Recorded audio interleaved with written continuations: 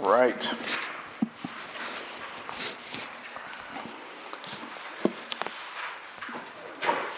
Well, if you've ever flown in an airplane, if you've never flown in an airplane, they give this talk at the beginning of every flight. And it doesn't matter if you're making the 25-minute puddle jump from Evansville to Louisville or Cincinnati, or if you're doing the 18 hours, 18 hours, from Munich to Detroit, where you go over the top of the earth because that's shorter. They give this speech at the beginning, and back in my day, some of you guys remember this, they would actually recite it. It wasn't a recording, it wasn't a movie. The person would say it, and the person would read off the thing, and they'd read it really quick. And there was one part of it where they would say, if the whole cabin loses pressure, oxygen masks will fall from the ceiling automatically. And they never explained how that could happen. And I remember being a kid, I flew in an airplane the day after the Challenger exploded. And I was like 7th grade. And all I could think was, if they can't make that thing work, how is this airplane ever going to fly? I was terrified. But so they say the mask is going to fall down from the ceiling. And if you are a parent with small children, put your mask on first. And then help your child. And so, I'm going to the Bahamas, flying down to the Bahamas. The Challenger exploded, and I'm looking at my mom like she's going to put hers on first, and then I have to get mine. Fast forward years later, when I made the Munich to Detroit over the top of the earth, and I had a small child with me. And they say that, and I thought, okay, that totally makes sense. Because Davo's 9 months old. He's not going to be able to put his mask on. And if I fiddle with his mask and croak, that's going to hurt both of us. It's not going to help him. The best way to help him is for me to worry about my mask. And then worry about Cindy getting her mask on, because I know she'll be putting Davo's mask on and not her own. No, you're like, nope, I'm putting my mask on first. So I say all that to say, everything I'm going to talk about today, I know there's a whole lot of times that you read the Gospels and you learn about Jesus and you really care about other people. And Jesus said the greatest commandment is to love your neighbor as your love the Lord God with all your heart, soul, mind, and strength, and to love your neighbor as yourself. But everything I'm going to say today, you got to put your own mask on first. It says, Paul says in Romans that when it comes to saying who is going to go to heaven and who is going to go to hell, that you should not say that. You should not decide that. Because that either exalts yourself above Jesus as a judge, or it brings Jesus down to your level to be a judge like you. And so we're going to talk a whole bunch about heaven and hell and what happens after you die today. And it's super easy to turn all of this into and to look at other people and be like, man, I wish so-and-so was here to hear this because he's on his way to hell. And you just put the mask on him before you put it on yourself. But so-and-so that you're thinking of, it would be better for him, and he is more likely to live if you put the mask on yourself first. Get what I'm saying? Like metaphorically speaking, get yourself walking the walk with the Lord the right way first, and then he will see that and you'll be able to help him. So, with that, we have a whole little collection of readings, and we're just going to read through these questions. You'll see they do all fit, and then it's just so perfect, you guys, how there's just one big chunk of scripture that goes with all of these in a great way. So we're starting at question number 28, which is, what happens after death to those not united to Christ by faith? They will be cast out from the presence of God into hell to be justly punished forever. That's terrible. So turn the page. Because that number 28 exists to drive you to number 29. How can we be saved? How can we not make that happen? Only by faith in Jesus Christ and in His substitutionary atoning death on the cross. This is for kids, and they put that word in there. Substitute, right? Substitute spot. He took your place. He did it for you. He's a sub. His sub-atoning death on the cross. Question number 30. What is faith in Jesus Christ? Okay, so if that's the only way I get saved from hell, I want to know what it is, the right thing, right? What is faith in Jesus Christ? Receiving and resting on Him alone for salvation as He is offered to us in the gospel. The real Jesus. The real biblical Jesus. Question 31. You might fall out of your chair. It's the longest answer in the whole book. Oh my goodness. Question 31. What do we believe by true faith? Okay, believe in Jesus, but what else do we believe? What does that all mean? We believe in God the Father Almighty, the maker of heaven and earth, and in Jesus Christ, His only Son, our Lord, who was conceived by the Holy Spirit, born of the Virgin Mary, suffered under Pontius Pilate, was crucified, died, and was buried. He descended into hell. The third day He rose again from the dead. He ascended into heaven and is seated at the right hand of God the Father Almighty. From there He will come to judge the living and the dead. We believe in the Holy Spirit, the Holy Catholic Church, the communion of saints, the forgiveness of sins, the resurrection of the body, and the life everlasting. So, if you're paying attention, that's the Apostles' Creed. They didn't even introduce it.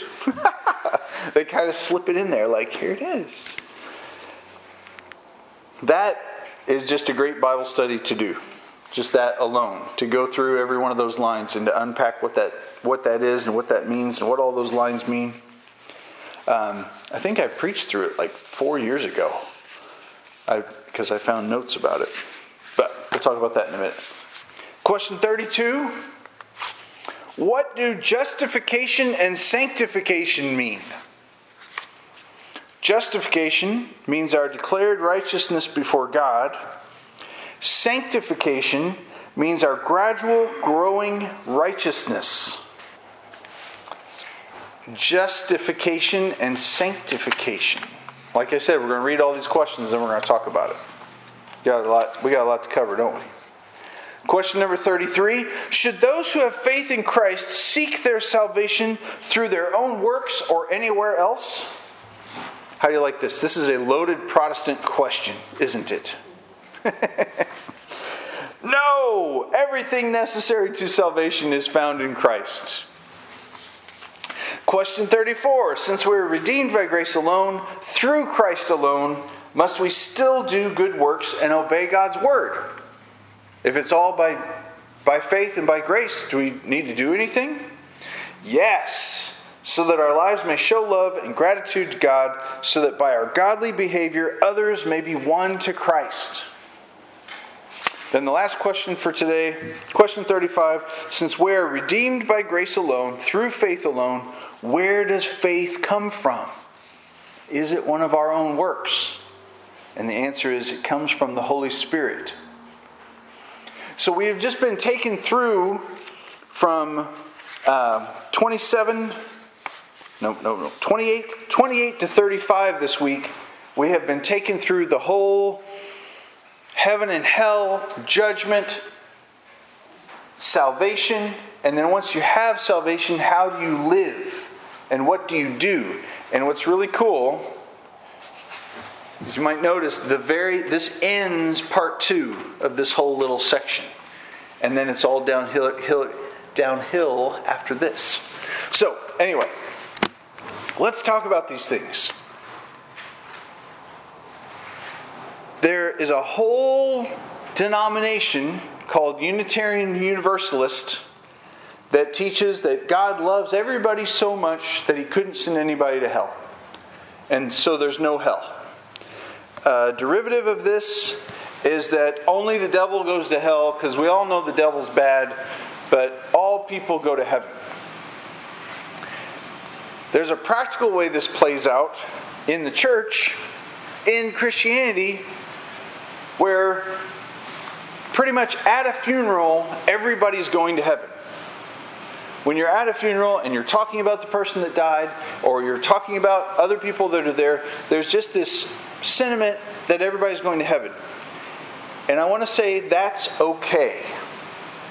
And here's why. And this is why some of this sermon is going to sound a little coarse, and I want to really let you guys know where I am on this. But some of these things, if you thought about them in their reality and in the depths of where they are, I wouldn't even be able to leave my house. And I would just cry. Because hell is very real. And I get a lot of reassurance and I get a lot of comfort from Paul's words in Romans that say, don't say who is going to go to heaven and who is going to go to hell. Because you don't know about that other person. So remember the whole oxygen mask thing? If I put the oxygen mask on me while the airplane's careening into the Atlantic Ocean, I've got that mask on. I know I've got the mask on and I can breathe. Right?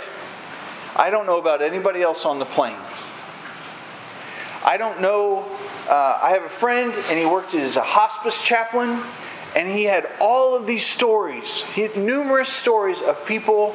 He would be at their bedside and they would be dying, screaming in terror. They would come back to life for a second and have a pulse, and he would preach the gospel to their body as it had a pulse but otherwise didn't respond. And then they would die a second time just with absolute peace and relief. Now, did that person in the moment of their death get saved? I hope they did. I hope something really great happened in that last minute. And the thing is, we're talking about stuff that there is no way we can know.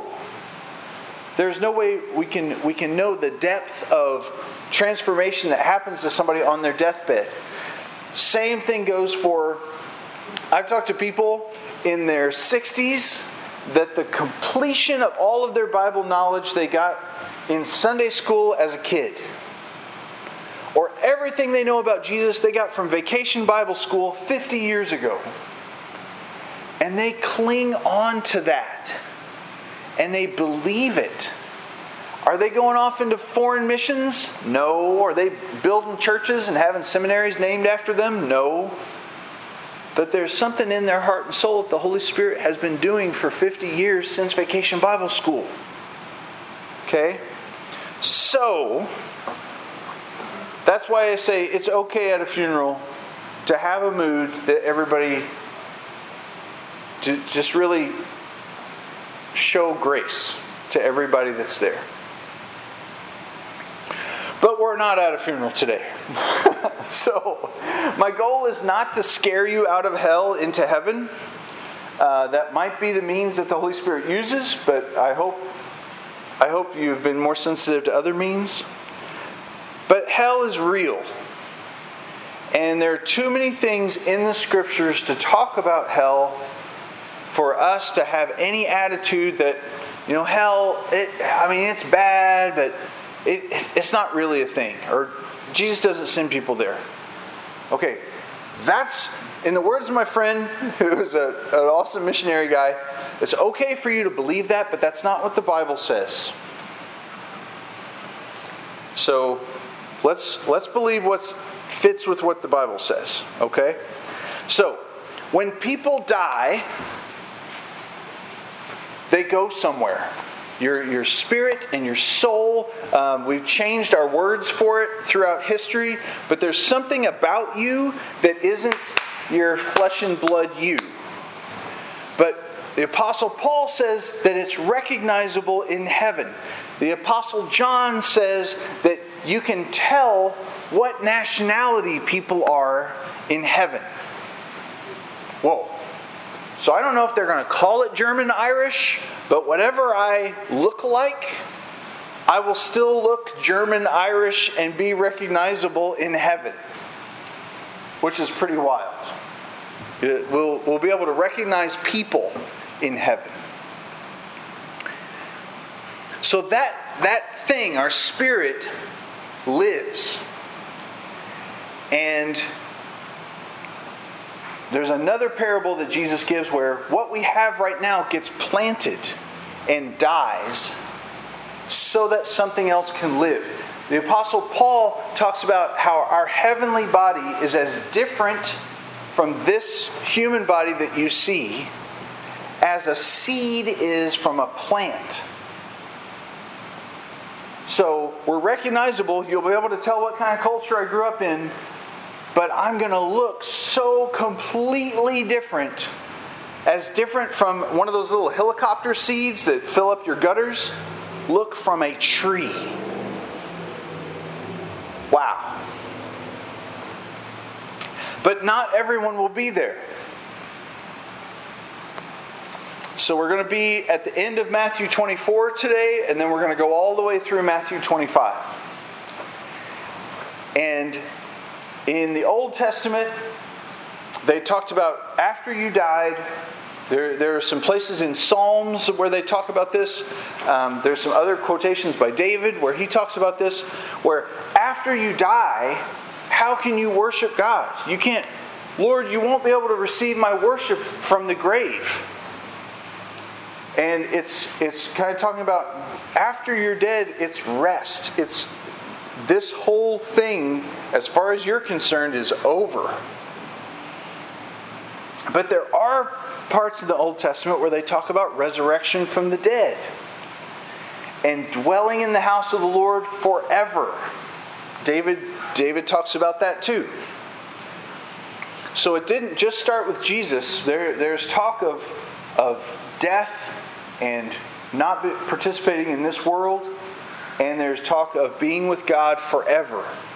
The early Jewish rabbis, they thought, and I mean, I don't know that they're wrong, that the tabernacle, the whole tabernacle, Holy of Holies, the table of showbread, the outer court, all of that was a map, and that structure was a rough draft of a structure in heaven that actually exists with God's throne room and all of that, and the court of the Gentiles and da-da-da-da. And that was a real thing. So they taught that would be what the afterlife was like we would all be in the temple. And some people wouldn't. There's an outside of the temple where you're not allowed. And you don't want to be there, right? All right, so Jesus, he teaches, this is Matthew 24, verse 45. Who then is the faithful and wise servant, whom his master has set over his household, to give them their food at their proper time? We have just gotten the Sullivans. We have just gotten to a momentous point where we can leave our kids home alone because they're all getting so big and old. And we like to come home and look at the house and see the dog running around and the cat running around. We don't even have a dog and a cat. And see the whole place filled with shaving cream flying down the stairs and just the whole house berserk, right? How would you come home to that? Whoa! This is the same kind of parable Jesus is telling. Who is the faithful and wise servant whom his master has set over his household to give him food at the proper time? Blessed is the servant whom his master will find doing so when he comes. Surely I say to you, he will set him over all of his possessions. I left, I put you over everything, and you're taking great care of it. You are in charge of everything. But if that wicked servant says, my master is delayed, He begins to beat his fellow servants, and he eats and drinks with drunkards. Hey y'all, my mom's out of town. The house is open. Let's party. The master of that servant will come on a day when he does not expect him, and at an hour he does not know. And he will cut him into pieces and put him with the hypocrites. In that place there will be weeping and gnashing of teeth. The majority of times when Jesus talks about hell, he uses this phrase, weeping and gnashing of teeth. I had a professor in college, and it was the most uncomfortable thing in the whole world. Whenever he would get to this, he would grit his teeth together, and he would grind them, and it would squeak through the whole room, and everybody in the room, it was like fingernails on chalkboard. And I'm so thankful for him that he did that, because that has permanently impressed on me how awful hell is. That it's a place where there's just weeping and gnashing of teeth. And if you it's just so, have you ever been so happy that you just had to yell? Or like, look, I just did it. You can't help but you put your hands up in the air and you're just, yeah! And it's an uncontrollable cheer or a yes. I've been in places where over here are two people having this very serious conversation, and over here some person is casually watching the basketball game, and so-and-so scores, yeah! And this person just erupts, and I'm so sorry. They're trying to keep cool. These people are having a serious conversation. They cannot resist. It's so great. Hell is so awful that you just clench your... like the people there are grinding their teeth together in despair and sadness and pain and weeping. I was able to go to a funeral in Central Asia, and part of the way their rules work and their customs is you really want to let everybody possible know that you are sad that this person died. And so they went around the apartment complex and they get all the women that are home that aren't at work and aren't doing anything, and they all come and they all get ready. And when they brought this guy out of the house, there was a third story, and they were going to carry his body down the stairs, three flights of stairs. And we're all standing around the courtyard, and I'm kind of like, I don't know how this goes. I don't know what happens. And we see all the ladies go in up there, and my friend says they're about ready to bring him out. And when they brought him out, these women just started just shouting and wailing, crying. And they were in the, they probably knew who he was. I suspect some of them may have been cousins or nieces or distant. Some of them didn't know this guy at all. But you knew when they came out, because their crying is representing that they don't want him to leave. That they don't want him to go and be buried and be dead. And so the bigger that, we do the same thing in America, right? There were so many people at that guy's funeral. The line went out the door and all the way down the street. We're impressed by that line. In Central Asia, they're impressed by how loud the wailing and the screaming is from the third floor of the building, echoing all over. And it was haunting. And it was just chilling to me of, oh, whoa. So if Jesus talks like that about a place, for one, it's dangerous for us to say that place isn't real. If Jesus takes it so seriously that he would mention it over and over and over again, right? And it's also very serious that we would not treat it flippantly like, oh yeah, it exists, but God doesn't send anybody there. And then again, just so that we can be able to function, maybe this will be the last time I'll say this. Worry about your own oxygen mask. Don't worry about who is going to go to hell and who's going to go to heaven. Because if you contemplate hell, as soon as you start thinking about other people, it's absolutely devastating. It's better instead to think of what Jesus has saved you from. So, the question, how can we be saved? What is faith in Jesus Christ? And what do we believe by true faith? We believe that Jesus was the Son of God, that He came as a man, and that He died a real death. He was not in a coma. He was not unconscious. They embalmed Him. His body was so dead that they did stuff to His body and packed 75 pounds of salt and spices and seasonings and smelly stuff and perfumes into His dead carcass. Okay, if I could just be that gross. He was dead. But on Easter morning, all of those wounds, all of those injuries, all of the beating on His back, the cuts in His head from the crown of thorns, the only thing that was left were, it says that He showed them His scars, and we pretty much think that those are the scars on His hands and His feet and His side, but not His back and not His head. In Isaiah, it said that He would be beaten so bad you wouldn't even know if He was a man. You'd be unrecognizable. But on Easter morning, He is healed, and He is so not gruesome, not horrible, not scary looking, that Mary would run and fall at His feet and grab onto Him. He is so attractive and so desirable on Easter morning. He is so healed and restored and remade. And so we believe that.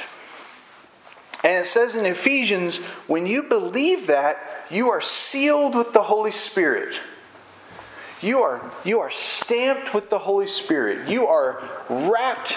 Remember the whole pickle thing? You are dipped and soaked and left to sit for several years so that it can permeate all of you with the Holy Spirit when you believe that. And so just as vinegar and sugar affect a cucumber so that it is never the same and it is a delicious pickle, you are changed. When you believe, wow, Jesus really did die for my sin and rise from the dead, you are changed. So justification and sanctification are really big words, and gosh, you don't need to know what they are to be saved, but sometimes it's really encouraging to know. It basically means that when God looks at you, you are all right. You don't appear before God in fear. You don't show up in front of God afraid, because you're made right. But then Jesus gives these parables. And these parables are like, look, here it is. This is what my life in you, my Holy Spirit living in you, will bring about. And this is what it's going to be like at the end of the world. This is what's going to happen. This is Matthew 25. The kingdom of heaven, it'll be like 10 virgins who took their lamps and went to meet the bridegroom. 5 of them were foolish, 5 were wise. When the foolish took their lamps, they didn't take any oil with them. But the wise took oil in their lamps, and the bridegroom was delayed. They all became drowsy. All 10 of them became drowsy and fell asleep. At midnight, there was a cry, "Here's the bridegroom, come out to meet him." All those virgins rose up, they trimmed their lamps. The foolish said to the wise, "Give us some of your oil. Our lamps are going out." But the wise answered, saying, "Since there won't be enough for all of us, go to the dealers and buy your own oil." And while they were going to buy oil, the bridegroom came. Those that were ready went in with him to the marriage feast, and the door was shut. Afterward, the other ladies came also, and they said, Lord, open up to us, open up. And he answered, truly I say to you, I do not know you. Watch therefore, for you know neither the day nor the hour. This is a real thing that happened in Jesus' day. Sometimes it even happens today, where a man in Palestine will tell his fiancée, I am going to come and get you pretty soon. Get ready. That's it? The wedding's about to happen? Yes! And she gets her girlfriends together, and they all keep her company while she's waiting. And they might wait for days. And they might wait for days. And so, all right, I'm going to let you guys in. I didn't tell her I was going to do this. I'm going to let you guys in on a game that my wife and I play. It's a super secret game. It's called Shove the Coat Hanger Under the Sheets on Your Side of the Bed. And if I'm a stinker and I get on her nerves in a fun way, this will probably happen tonight, now that I've reminded her of it. I come to bed to lie down, I pull over my blankets and I lay down. There's what? And my side of the bed is full of plastic coat hangers. And they're like under the fitted sheet. Like she worked at this. Look, you admit it. And you do it to me more than I do it to you. Can I say that too? Yes? Okay. That is a prank in a game that we play. And it is fun. I mean, considering I get coat hangers in my back. So a fun game to play in Palestine between a young man who's about to find his, go get married to his bride, and the bride, is the guys actually do try to catch their soon-to-be brides and the bridal party off guard. It's a game. And the women don't want to lose the game. And so they will watch, and they might take shifts at night. You got a girl and all of her girlfriends. I mean, basically it's the bride and the bridesmaids, right? And they'll set one of the bridesmaids up to keep watch. Because when the groom comes, so in Jesus' day, you would not go out at night without a lamp. So they don't have street lights, they don't have electricity. You wouldn't. It would be dangerous. The only reason you would be outside at night without a lamp is if you're doing something bad that you shouldn't be doing. So it would not be honorable to go out without oil or without a lamp. And so when the bridegroom comes, sort of the way that they would make it a little bit easier on these ladies, this lady that's about ready to get married, is they would send a herald ahead of them. And he would say, here comes the bridegroom! Here comes the bridegroom! The bridegroom's coming! And they would deliberately take the most obnoxious route through the city. It says rabbis are encouraged to leave the study of the law to join a bridal procession. That's how important marriage is to God. That you could leave the study of the Torah if it means you could join in behind this guy yelling, the bridegroom's coming! And so it's fun, and you can just see it in this. It's fun for the bridegroom to show up with the whole crowd of everybody from the neighborhood at 2 o'clock in the morning and watch all the bridesmaids wake up like, and have their makeup messed up and their bedhead, and they're all caught off guard, right?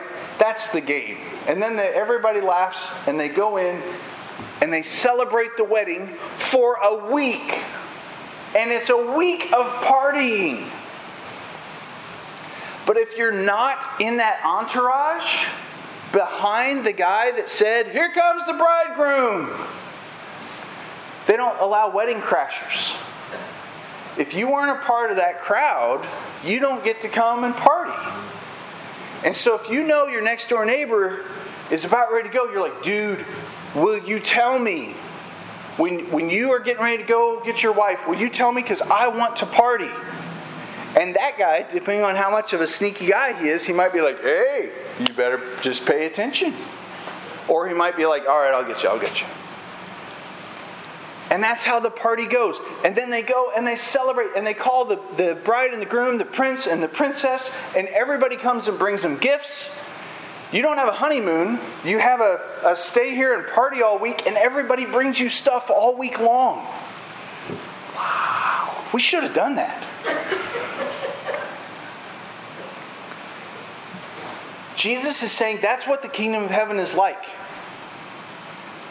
There's going to be a guy, and he's going to say, the bridegroom is coming. Get ready. It's John the Baptist, right? There's one coming, and I'm not even worthy to tie his shoes, but he's coming. Come on. Come with me. And Jesus is saying, you're the bride, and you're waiting.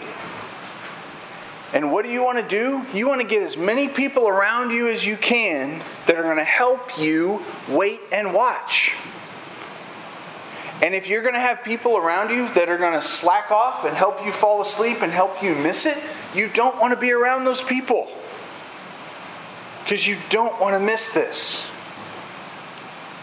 You want to be in on it. You don't want to be left out. All right, I'm going to skip the parable of the talents. We're going to go straight to the sheep and goats so we don't keep you here for too many hours. What must we do to be saved? Believe in Jesus. Oh, to believe in Him. If we believe in Him and we believe in the hell that He saved us from, suddenly our lifestyle gets changed that we want to watch for Him. We want to see what is He doing, when is He going to come back, and who is going to be with us at that party. When the Son of Man comes in His glory and all the angels with Him. I love how Jesus, in every one of these parables, He escalates a little bit. Like they've got the fearful parts and they've got the words of caution. But can you imagine how awesome that's going to be when Jesus comes in glory with all of His angels around Him? He will sit on His glorious throne. Jesus says that in this parable. And you can almost hear Him, and He's like, I cannot wait for this moment. I know this is coming. When I sit down on my glorious throne, because at this point He hasn't even been crucified yet. So He's looking through the cross at Him, He Himself sitting on His throne. Wow. Before Him will be gathered all the nations, and He will separate people one from another, like a shepherd separates the sheep from the goats. And He will put the sheep on His right and the goats on the left. And the King will say to those on His right, come, you who are blessed by my Father, inherit the kingdom prepared for you from the foundation of the world. All right, so read the little thing in there. Wait. Jesus says, the Last Supper, I'm going to prepare a place for you. And it's a fun joke for people to say, if He built the whole world in 7 days, but He's been preparing a place for me in heaven since the Last Supper, what a great place I'm going to live. And that's cute, and that's cool, and that's fine. It says here, He's been preparing a place for me since from the foundation of the world, you guys. Before fossils were new, God prepared a place for you to hang out with Him. He says, I was hungry and you gave me food. I was thirsty, you gave me a drink. I was a stranger and you welcomed me. I was naked and you clothed me. I was sick and you visited me. I was in prison and you came to me. And then the righteous will answer Him saying, Lord, when did we see you hungry? And they go through that whole, what are you talking about? The righteous people don't even know what the Lord, they're so close to the Lord. They love the Lord. They follow Him. And He says this and they don't even know what He's talking about. And He says, listen, when you did this to the least of one of my brothers, you did it to me. The least, the lowest, the most undeserving, the smelliest, the stupidest, the leastest. When you did it to the leastest of one of my brothers, I was there and you did that to me. Then he will say it to those on his left. This is the scariest passage in Scripture.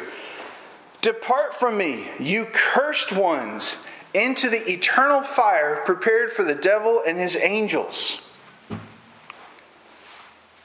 It's not just that they cease to exist. They don't just, and they don't have a memory anymore. We're all eternal. We are all eternal. Their eternal is cursed and into the eternal fire prepared for the devil and his angels. It was made to make angels and the devil suffer. How much more so is it going to be horrible for people? And then he says, here's why. I was hungry and you gave me no food. I was thirsty and you gave me no drink. I was a stranger and you did not welcome me. I was naked and you didn't clothe me. I was sick and in prison and you didn't visit me.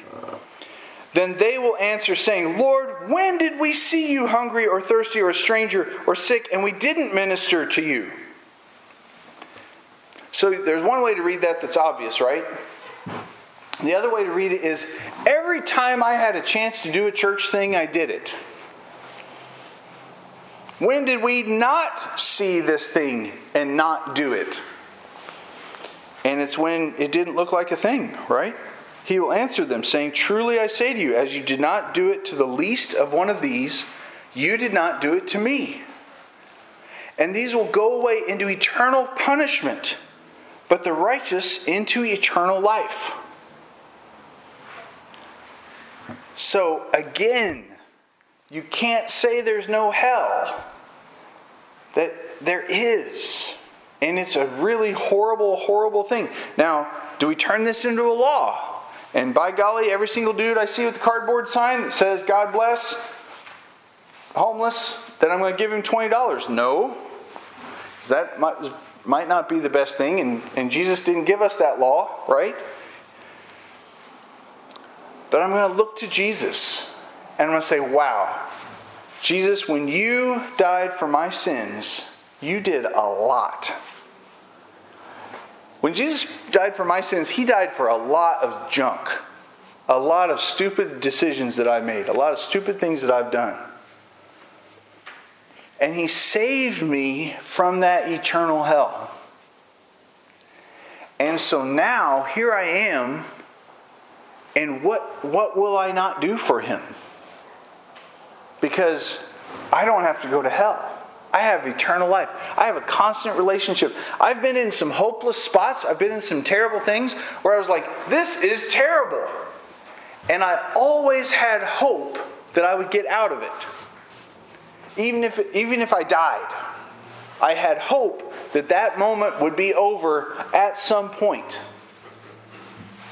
Hell has no hope, and it does not end.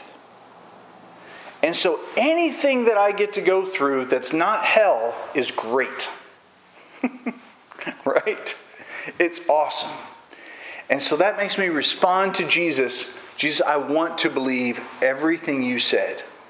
I want to know more of what you said. I want to put that oxygen mask on myself so tight and so strong that I can breathe in your word. And that other people will look at me and be like, dude, that dude is breathing fine. This airplane is crashing into the Atlantic Ocean and that guy is fine. Oh, he has a mask on. I want that mask. I want to put a mask on too, right? Jesus said, he said to Nicodemus of all people, when the Son of Man is lifted up, all men will be drawn to him. And so as we, in faith in Jesus, are we doing works to get saved? Heck no. Are we trying to earn our way and make God like us? No, God loves you so much. But am I going to live for Jesus because he's worth it? And because he's worthy and he deserves it? Because gosh, what a mess he got me out of. Yes. And the more we see how much he saved us from, the more we want to live for him. And the more we want to run after him. So, let's pray. Lord, thank you so much for giving us the gift of salvation. Thank you so much for doing for us what we would be absolutely and ridiculously hopeless to do for ourselves. And thank you, Lord, that we don't have to add anything to your salvation, that your death on the cross, that your rising from the dead, that your sending of the Holy Spirit is enough to save us completely and help us to walk in righteousness and holiness. Lord, we thank you so much. We praise you and we exalt you, and we pray that everybody that we run into that doesn't know this would grab onto it and come to faith in you. We praise you, Lord. Amen. Amen.